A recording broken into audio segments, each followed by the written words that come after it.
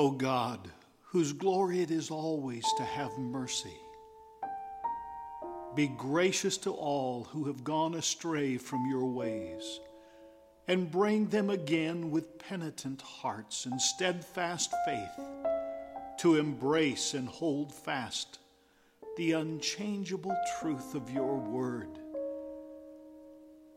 Jesus Christ, your Son, who with you and the Holy Spirit lives and reigns, one God, now and always. Amen.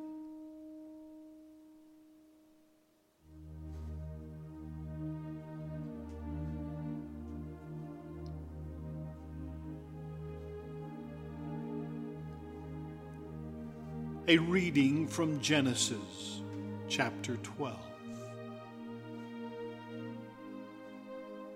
The Lord said to Abram, "Go from your country and your kindred and your father's house to the land that I will show you. I will make of you a great nation, and I will bless you and make your name great, so that you will be a blessing. I will bless those who bless you, and the one who curses you, I will curse. And in you, all the families of the earth shall be blessed."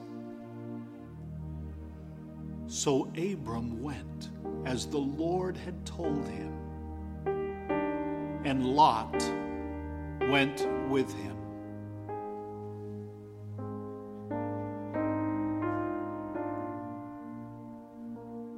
The word of the Lord.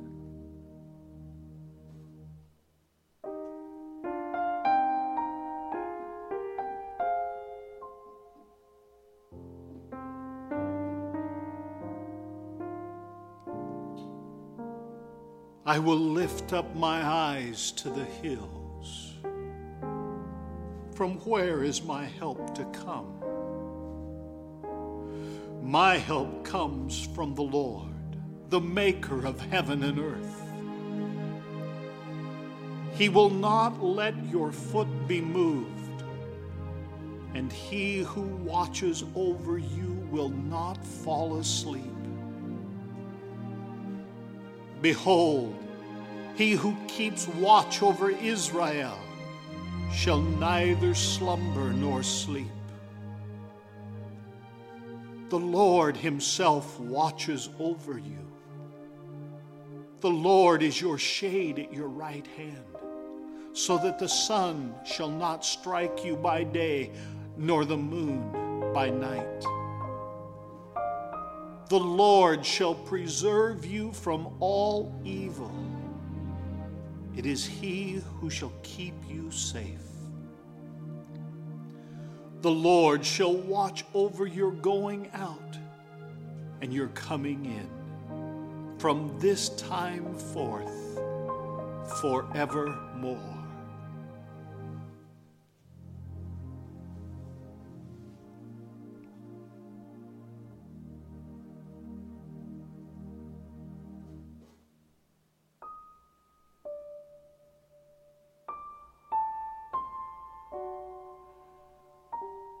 A reading from Romans chapter 4. What then are we to say was gained by Abraham, our ancestor according to the flesh? For if Abraham was justified by works, he has something to boast about, but not before God. For what does the Scripture say? Abraham believed God, and it was reckoned to him as righteousness. Now to one who works, wages are not reckoned as a gift, but as something due. But to one who without works trusts him who justifies the ungodly, such faith is reckoned as righteousness. For the promise that he would inherit the world did not come to Abraham or to his descendants through the law, but through the righteousness of faith. If it is the adherents of the law who are to be the heirs, faith is null and the promise is void. For the law brings wrath, but where there is no law, neither is there violation.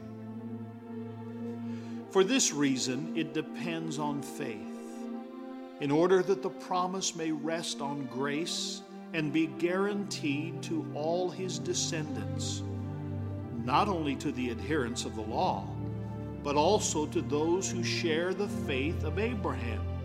For he is the father of all of us. As it is written, I have made you the father of many nations, in the presence of the God in whom he believed, who gives life to the dead and calls into existence the things that do not exist.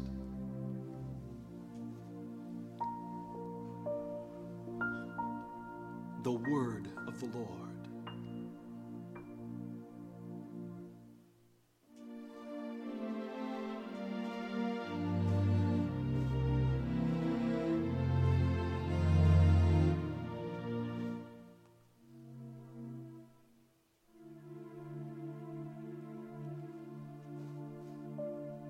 The Gospel according to John, chapter 3.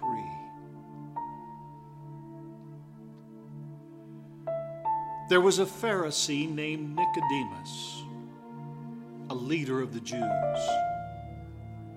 He came to Jesus by night and said to him, Rabbi, we know that you are a teacher who has come from God.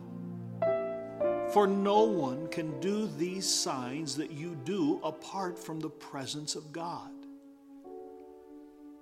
Jesus answered him, Very truly I tell you, no one can see the kingdom of God without being born from above. Nicodemus said to him, How can anyone be born after having grown old? Can one enter a second time into the mother's womb and be born? Jesus answered, Very truly I tell you, no one can enter the kingdom of God without being born of water and spirit. What is born of the flesh is flesh, and what is born of the Spirit is spirit.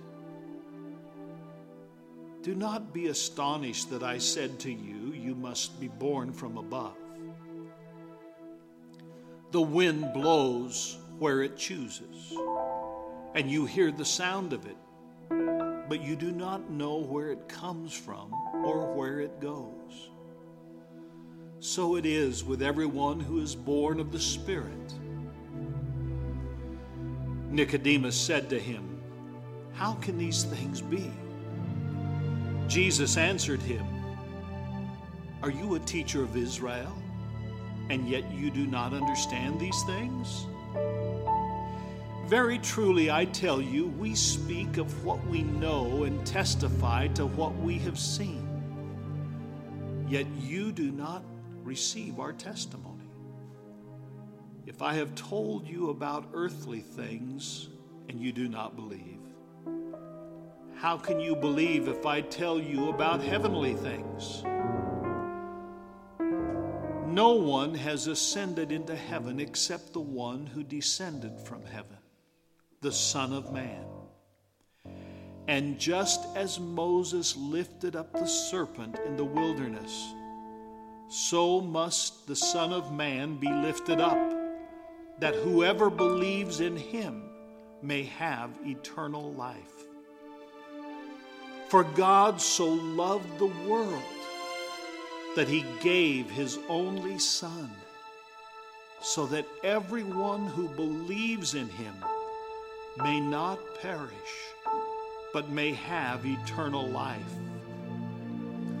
Indeed, God did not send the Son into the world to condemn the world, but in order that the world might be saved through him.